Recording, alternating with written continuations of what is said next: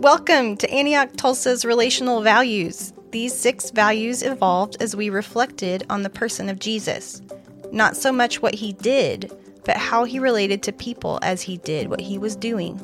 We all have relationships in our lives, and we believe that God's intention is that we would not only thrive, but we would reflect the kingdom of heaven in our relationships. At Antioch Tulsa, we are discovering that these relational values are taking us back to Jesus, helping us build our lives on him as the cornerstone. We are finding new health and connection in our relationships as we put Jesus on display. These values have given us great language to allow this growth to happen.